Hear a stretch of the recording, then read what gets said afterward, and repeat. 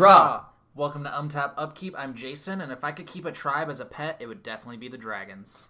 And I'm Nick, your other host. And if I pay my commander tax, does that mean I get a commander tax return? Oh, God. So today's flavor text of the day, after that horrible... Okay, today's flavor text of the day is Birds of Paradise from Core Set 2011 or 2012, or, it's been printed a few times. Yeah. It is, the gods used their feathers to paint all the colors of the world. Yara Tiva, Warden of Grammar Forest. There you go. There we go. Let's get started, shall we?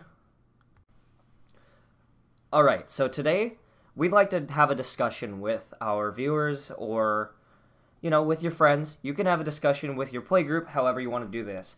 But what we really want to talk about is color combinations in Magic. Specifically, in this episode, we're going to talk about the guild colors, just because two-color decks tend to be pretty prominent. Mm-hmm. And monocolor is pretty obvious what strengths and weaknesses they have. And when you get into 3 and 4 colors, it kind of gets a little bit muddy. So we decided to keep it to 2 colors each. So we're going to talk about all 10 guilds today. And we're going to talk about what we think is strong about the color combo. Like, what does it do well, right? Mm-hmm. What does it do not so good? What hurts it? What's stopping it from running over the game? And what do we think that can be done / you could do for your decks to help lessen that effect? Or what could Wizards do to make it better? Or should it be better? And that's what we'd like to talk about with you today. Woo! Mo? Woo! Alright, so the first color combo we want to talk about is Gruul. Gruul is the green-red guild. Smash! Smash, indeed. I remember doing that pre-release where the 3 adjectives that describe Gruul were smash, smash, smash. I love that. That was so flavorful, and they did a good job with it. But that's really what they do. That is Gruul as a play style. Gruul's thing is, I'm going to play massive, massive, massive creatures that you're never going to be able to stop, and I'm just going to run through you no matter what your board is. Yeah, broody, brawny, big booty Judies. Broodiclad's not a... Gruul. Oh, I was talking about, like, Nikia. But... Yeah. So I think that's definitely the biggest strength of Gruul, is that you do have access to 2 of the biggest creatures. Yeah, I can agree with Magic, that. In terms of green and red, especially because trample is a big keyword in green. I think another thing that Gruul really likes to do is kind of use spells that interact with your own creatures. For example, like pump them up a little bit, or fight spells. And so I think that's another thing that Gruul does really well, is using your creatures to generate advantage in some way. Also, the color combo, if you think about it, green provides ramp, red is just a fast color. So when you put those together, you get a relatively fast color combo that likes to hit the board really quickly and just punch someone out of nowhere. Examples like Xenagos. Jason has a good experience with that one. That's one of my favorite commander decks that I have. What's another good Gruul commander right now? Nikia, yeah. We have a friend in our play group, Connor has Nikia, and that deck is scary. That deck, if you aren't on top of things, Nikia wins. Pretty much. So yeah, I think the thing that Gruul is mostly lacking in is, like, advantage. Just overall advantage. It's not going to remove creatures that easily, except for through, like, burn spells and fight spells. It's not going to draw a lot of cards, except for maybe through some creature synergies. Only having big creatures makes you draw cards, or having to cast creatures can draw you cards, but you have to kind of build that into your deck. Mm-hmm. And I think it struggles a little bit with dealing with evasive decks. So, for example, like flying, red has some flying in it, green not so much. But green has reach. Yeah, exactly. And stuff that can't be blocked is kind of difficult to get through as well.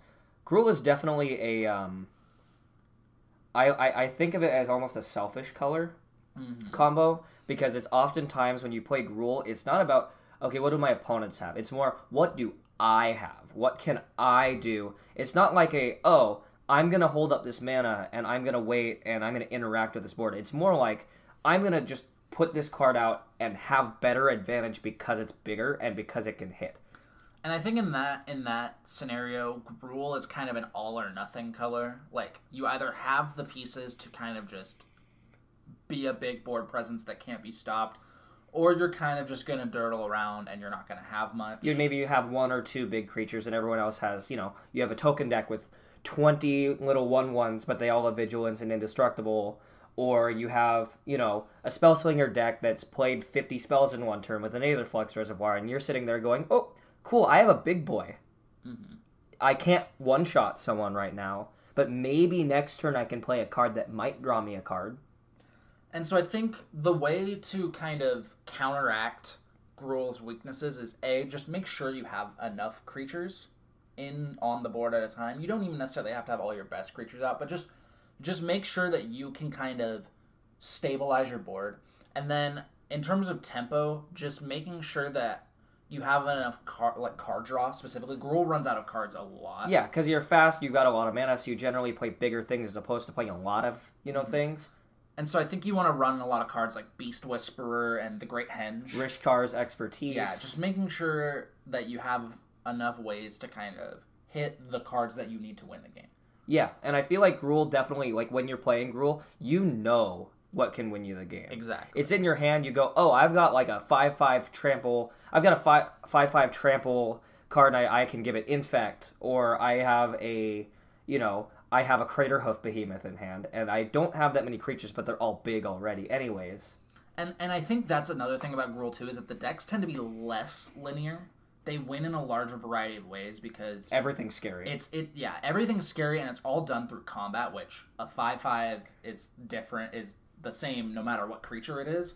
So it can use a bigger variety of your deck to win. But I would say that's also kind of a weakness because it's very combat-centric of a color, but it has access to artifact and enchantment removal in green, and it has access to ramp. So I don't think it's nearly as bad as some of the other color combos that we're going to talk about in this instance of what we're trying to get at. Yeah. But yeah. That's how we feel about Gruul, and I love it, and it's my favorite guild. All right, so the first one on my list is it? Or is it really? Or is it? Or is it not? I mean, that's the question. And honestly, that's kind of how the color combo plays. It's blue and red. Very experimental themed, That's just the philosophy of Is It is you try something, if it doesn't work, you try it again or you try it differently. And the color combo kind of exhibits that a little bit in that blue and red have access to a lot of kind of hasty card draw cards and kind of churning through your deck. You also... Is It has a lot of like spell slingy attributes to it, or it has a lot of creative ways to deal with things. And I like that Is It has kind of a versatility in that sense, because you have stuff like Brutaclad, which is a deck that does tokens in colors that don't normally do tokens. By using spells that make tokens of things and then just permanently changing your things into other things. Or like Niv Mizzix or Niv Mizzet that just want to play... Not Niv Mizzix, but I mean, that would be kind of a funny... that would actually be kind of broken. But, Mizzix or Niv Mizzet, any of the Niv Mizzix except the 5-color one, of course. But where you want to play a lot of spells and draw cards, and you get advantage either through making your spells easier to cast, or by doing damage with it, or, just dealing with that kind of stuff. And in that sense, I think Is It has a very strong interaction with board states, because you have counter spells, you have card draw, you can play kind of a little bit of the control-y part of it, you can also play, the spell slinger combo kind of deck. You have a little bit of choice there. However, I feel like Is It, if you can't counter that one big thing that you really don't want on the board, it can kind of screw you over. And I think that comes down to less of a... I mean, of course, it's going to be important when you build your deck on how you pick your cards. But it also comes down to when you play your cards. Because if you're too hasty with your counter spells, you go, you know what? I don't want Jason to ramp. He played a Cultivate. I'm countering it. But then later on, he does play that Craterhoof and Gruul, and it's going to kill me, and I don't have that counter spell, and I burned all my draw spells to try and, get damage with Niv Mizzet or get experience counters with Mizzix, and it's like, now I have nothing. Then that's it. I think the thing with Izzet is that if I'm at the helm of an Izzet deck, which is a very rare occurrence. Because Jason doesn't play blue. I kind of play it like I play a poker game, is I can just draw a card and then pass my turn. Play a land and pass my turn. And I have all this mana up, and my opponent thinks I have something. Whether I do or not, only I know. And so I think Izzet is kind of something where your opponents need to expect the unexpected. I think Izzet has that kind of surprise element to it, because I could have a huge counterspell or a huge draw spell or a huge mass board wipe at instant speed in my hand, or I could have Opt, and that's it. Yeah. And so I think just kind of that bluffing element of, okay, my opponents need to think about what's in my hand, what could I have in my hand, what could I cast right now? I'm crazy, but I have potential. And so I think it's that surprise element and that kind of instant speed interaction that Izzet usually has that really makes it a strong guild. And you can see that very clearly in, the Charm Cycle. I mean, the Charm Cycle tend to kind of exhibit what the colors like to do. And if you look specifically at Izzet Charm, being able to counter a spell or draw 2, discard 2, it does have that, it has the flavor of, I could do something, I could have something, but you'll never know until I do it. Exactly. So, is it? Good question. The next guild that we're going to talk about is Boros. Boros is the red-white guild. And I think it's kind of a common, thought among Magic players that Boros is the weakest. I don't necessarily see it. It's kind of the quote-unquote runt of the litter in people's eyes. And, I can understand why, because it's lacking two fundamental parts. It's lacking two fundamental parts of Commander, which are ramp and card draw. And, when you look at 60-card formats, like Modern and Pioneer and stuff like that, you don't need those. Because 1v1, if you play Boros aggro, you dump your hand and you just kill someone on, turn 3, or you play, Boros Burn with Lightning Helix, and they just die. But in Commander, 40 life, Lightning Helix isn't going to do anything. Well, and I have to do that to 3 people. I don't have to do that to just one person. Exactly. And so I think the strengths of Boros definitely come in its aggressiveness. I think red and white kind of like to play a lot of low-cost creatures that have value, or low-cost creatures that can get bigger over the course of a game. And I think they just kind of try to chip away at people's life totals. You build an army, which is basically what Boros is. And I think Boros also really likes to tap into making extra tokens. I think Boros tokens is a very prevalent thing in terms of humans and knights. And I think there's a lot of tribal support in Boros that really likes that token element. There's also a Voltron element to it. We've talked about Voltron on our previous episode, but there are a lot of Boros commanders or Boros cards that care about equipment or care about, searching for equipment or whatnot. I mean, a lot of that's in white, but also red's a really good supporting color, especially since now we have Embercleave. Yeah. But, yeah, to touch on the army thing, I mean, it is scary to go against the Boros army, because generally, Boros has access to... generally. Army.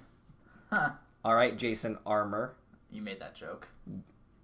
All right. Yeah. But they have access to Boros Charm and Teferi's Protection and Unbreakable Formation, and just cards that kind of, they have a bunch of 1/1s, but also you can't touch them. Exactly. I think not necessarily evasion, but I think protection is a better word. Is that, all right, you're gonna try and kill me? Oh, all my stuff's indestructible. Or I swing at you. You go. Oh, okay. I'm playing Boros. I'm gonna swing, and someone goes, oh, well, I've got a 3/3.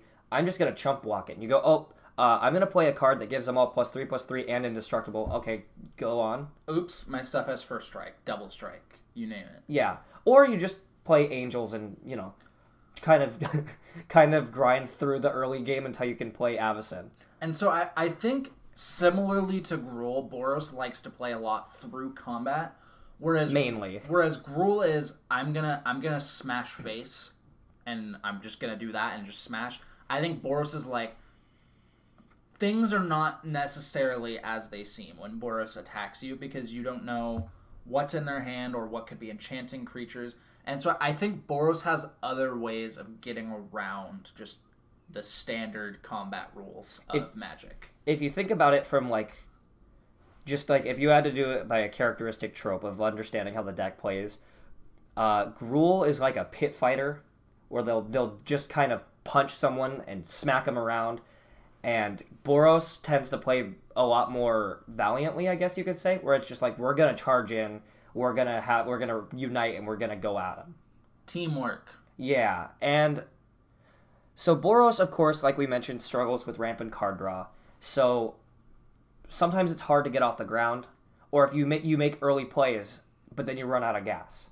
Mm-hmm. And that's been kind of the main debate. Also, one of the issues is that a lot of Boros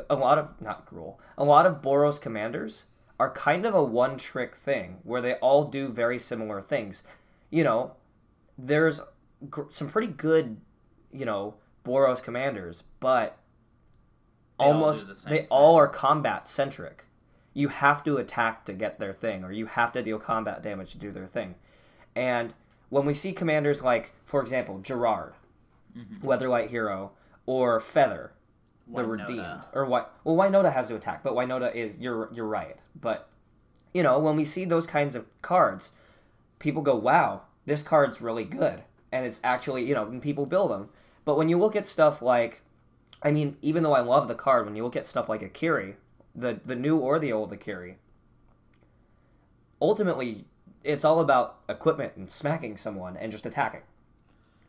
And I think Boros is one of the colors where it's really, really hard to really counter. It's really hard to come back from getting board wiped or losing everything, because you don't have those cards in your hand anymore. And in Boros, you're not getting them back out of grave. And so I think it's just ridiculously hard to come back if you don't rebuild, because if you don't win when you're trying to win. Also, stuff like Firesong and Sunspeaker, it's not a combat deck. It's an instant and sorcery deck that plays stuff like what's the equipment called? Sunforger. Yes, Jason won a Sunforger. That's pretty sick. But playing stuff like Sunforger, but that's not a heavily supported archetype. And while it's interesting and fun to build, it's not as good as maybe a Winota deck. Because Winota is just very strong. Yeah, that's what I've noticed in Commander too, is that Boros, the good Boros commanders are good, and then the bad Boros commanders are really bad. Or they're just so linear, there's you play it and everyone's like, oh, I know exactly how to deal with it. And so I feel like, with the exception of the main ones, like the Feathers and the Wynotas out there, you don't really see that many other unique Boros decks. Yeah, and that's kind of the problem to kind of pull this all together, people say that Boros needs rampant card draw. Yes and no. I think it does in a sense, but not unconditionally, because Boros, as a color combo, is it's proven to be strong. It's just, it's linear, and when you give a color that's got one thing and does it good, and you give them the tools to make it better, then it just becomes super oppressive, especially in a color like white that has protection and destruction in it, and red that has just fast cards. And so stuff like Mangara, Smothering Tithe, Sword of the Animist, even cards that aren't even in Boros, Belborka, the new Belborka, stuff like that. The problem is that they have to be used, to kind of keep up with people. But on the other hand, if they did print cards that just are good with no condition at all in Boros colors, then those become staples, and then that becomes less choice in your deck. And I think that that's the careful thing So, in a sense, I don't think that they should get that, but I think they should get more unique playstyles to make the color combo more fun and more unique, rather than just, oh, I'm going to play a couple 1/1s, give them keywords, or equip them and strike. Really, really? Really, really. Alright, the next one is Golgari. Or Golgari. Or Jolgari, or however you want to pronounce it. But I'm going to say Golgari for my sanity. Golgari is a color that cares a lot about death. Golgari has a lot of... If you really think about it, most prominent Golgari commanders have something to do with something dying or taking something out of the graveyard. Mm-hmm. And so that's generally where Golgari has its strengths. Golgari likes to reanimate. I mean, you look at like one of the number one Golgari commanders, which is Marin of Clan Neltoth, and she basically at end of turn just grabs a creature that you have in graveyard and either puts it in hand or puts it on the battlefield. And so you generally build your deck around that, whether you build aristocrats or just reanimator or just mass sacrifice.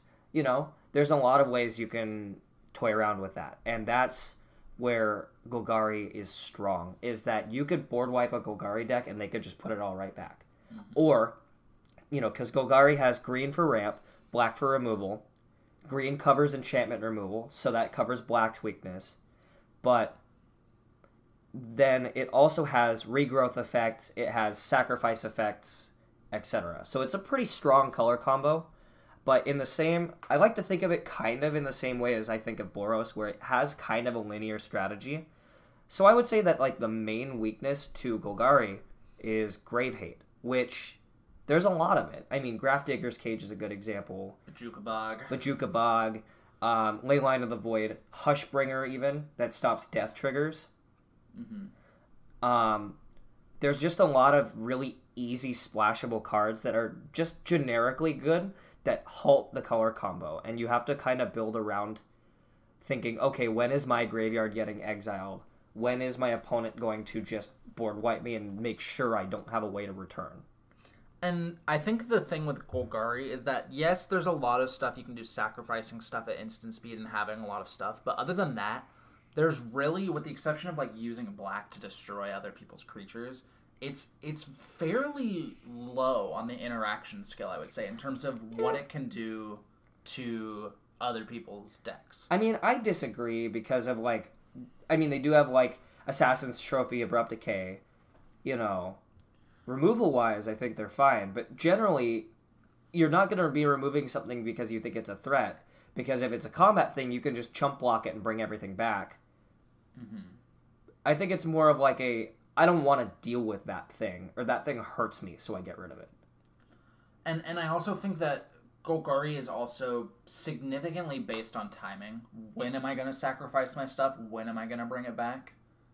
And so I think in that regard, that's both a weakness and a strength, is that, yes, you can do your thing whenever you want, but your window of making it a good play is very small. But also, on the opposite of that spectrum, too, is sometimes if you have something like Reassembling Skeleton, you can just do it, and, you know, it doesn't really hurt you that much because you don't have anything else to play, maybe, and then you can reanimate it, and you maybe have a, you know, like a Blood Artist or something. I mean, everyone knows Blood Artist, but... Or if you're me, you'll just forget that you have a Reassembling Skeleton in your graveyard and just not do it ever. But, like, you know...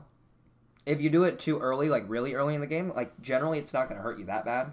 Yeah. But it's like when you get to the late game where you've really regrown everything and you just keep going and you start to run out of gas by that point. And you get ready to drop that Living Death.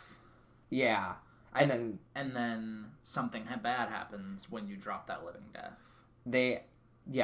For example, they flash in Sigarda. Mm-hmm. Or they exile your graveyard, so you get nothing. Or they counter it. You get nothing. And so, yeah, I think that, like, I don't think Golgari needs anything printed for them to make it better. Because if you make it so that your grave can't be touched, I think that just makes the color too strong. Yeah. And green as a color a color with other colors is already really strong in the same way that blue is. I think green is one of the more versatile. Especially colors. in Commander, I think ramp is really important, and being able to play Artifact Hate because you have green ramp makes it a very powerful color. So I think Golgari should just stay the way it is, and you should just be careful with your deck building. Exactly. I think that Golgari is... I wouldn't say average, because it is very good in what it can I wouldn't do. say it's even technically balanced either. Yeah, but I would say that, like, what you see is what you get from Golgari. It definitely has checks for the deck. It does what you expect it to do and nothing more, nothing less. And it's kind of nice. So our next guild that we're going to talk about is Dimir. The color combo that Jason won at the pre-release with, even though he said he would never play blue. I think Dimir is kind of like your stereotypical control guild, in which blue and black kind of have their own, like, you can't do this or you can't have this. Yeah, I would say it's dirty control, because I would say Azorius is like true. That's true. Like, stop in the name of the law kind of control, whereas Dimir is like, oh, you're gonna disobey me, I kill your thing. Yeah, and so I think that's kind of the strength of Dimir, is that it is very interactive. Tricky. And that you can stop your opponents from doing what they want to do. But in terms of Dimir, it's pretty linear in the fact that you're kind of just playing around your graveyard or other people's graveyards and trying to mill them out and counter their spells. And so I think in that, it kind of falls in the same weakness as Golgari, in that you can get grave hated out of the game. Unless you're not caring about your graveyard. I mean, if it's your opponent's graveyards, then it's a little bit different. But it's still, like, there still are pretty obvious, stopping points. Like, if you are playing self-mill, getting grave hated sucks. And I think another, like, kind of tenet around Dimir is this whole, like, evasion thing. I'm going to play ninjas that can't be blocked, and I'm going to play, like, flyers. Very and stuff sneaky like that. color. I'm going to just, like, sneak around your defenses and stab you in the back. So while it's good at getting in for damage, it doesn't hit very hard. And it also doesn't really, besides removal, I would say it doesn't really stop damage that well either. Yeah, and that's why I think it has the weakest defenses. If you let your opponents kind of set up and get their board going, you're too far behind that. Yeah, if you let them smack you around, then as a Dimir player, you kind of just go, welp, I guess I die. Whereas if you're playing the dirty Dimir player, which is the way you should be, play dirty, and say, oh, no, counter that, oh, kill that, oh, you don't get to do that, oh, I draw 3 cards, then you can kind of manipulate, that's a good word, manipulate the board into a favorable outcome for you. And I think one of the things that I don't like about Dimir, and kind of just blue in general, but Dimir specifically, is that people are always going to be looking at you to have the counter spell or to interact in general. And as a result, if Nick's playing Dimir and I have this big thing and I'm like, is Nick going to counter it? Well, then I can just take care of Nick by killing him, and then I won't have to worry about his counter spells. Whether or not he actually has a board state or anything, or even has the counter spell, I don't know that. But also on the opposite of that too, I mean, what Jason said is completely true. And it is kind of that spooky moment of like, oh, they think I'm going to be the one to screw with everyone, so they're going to kill me, and that doesn't feel very good. But also, you are the one that can stop and kill everything. Mm-hmm. I mean, maybe you can't remove you can't remove someone's Sylvan Library because Dimir doesn't really have any enchantment removal besides countering it. But I would say you can But stop you can them always counter it. You can bounce it to their hands. Yeah, so it's a double-edged sword where it's like, yes, I can control the board, but if I'm not doing it very well, then everyone's going to assume that I can and then kill me first. Yeah. I also think that, personally, I think versatility-wise, Dimir has some fun tricks in their decks, and like the whole dominance thing I was talking about earlier about just controlling the board and manipulation is seen through cards like Baleful Strix, for example. Mm-hmm. It's a 2-drop.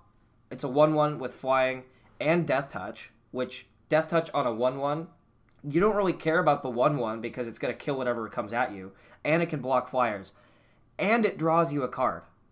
That's I mean, if someone on turn 2 plays a Baleful Strix, it's like, what am I going to do to them without sacrificing something that I care about? Yeah, and so I think kind of the goal of Dimir is I'm going to be the only one that plays meaningful Magic. I'm going to take away all your stuff and all your things that you're trying to do, and I'm going to be kind of stabbing people in the back secretly until you're dead. Or I'm going to put it on my board.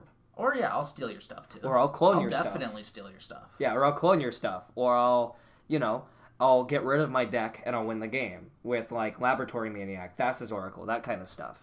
Or I'll make your deck, but better. Mm-hmm. And so, yeah. And so I think, again, Wizards doesn't really need to make Dimir better. I think Dimir as a color is very balanced in the fact that it has very strong strengths and very weak weaknesses. Yeah, every good counterspell that gets printed goes into Dimir.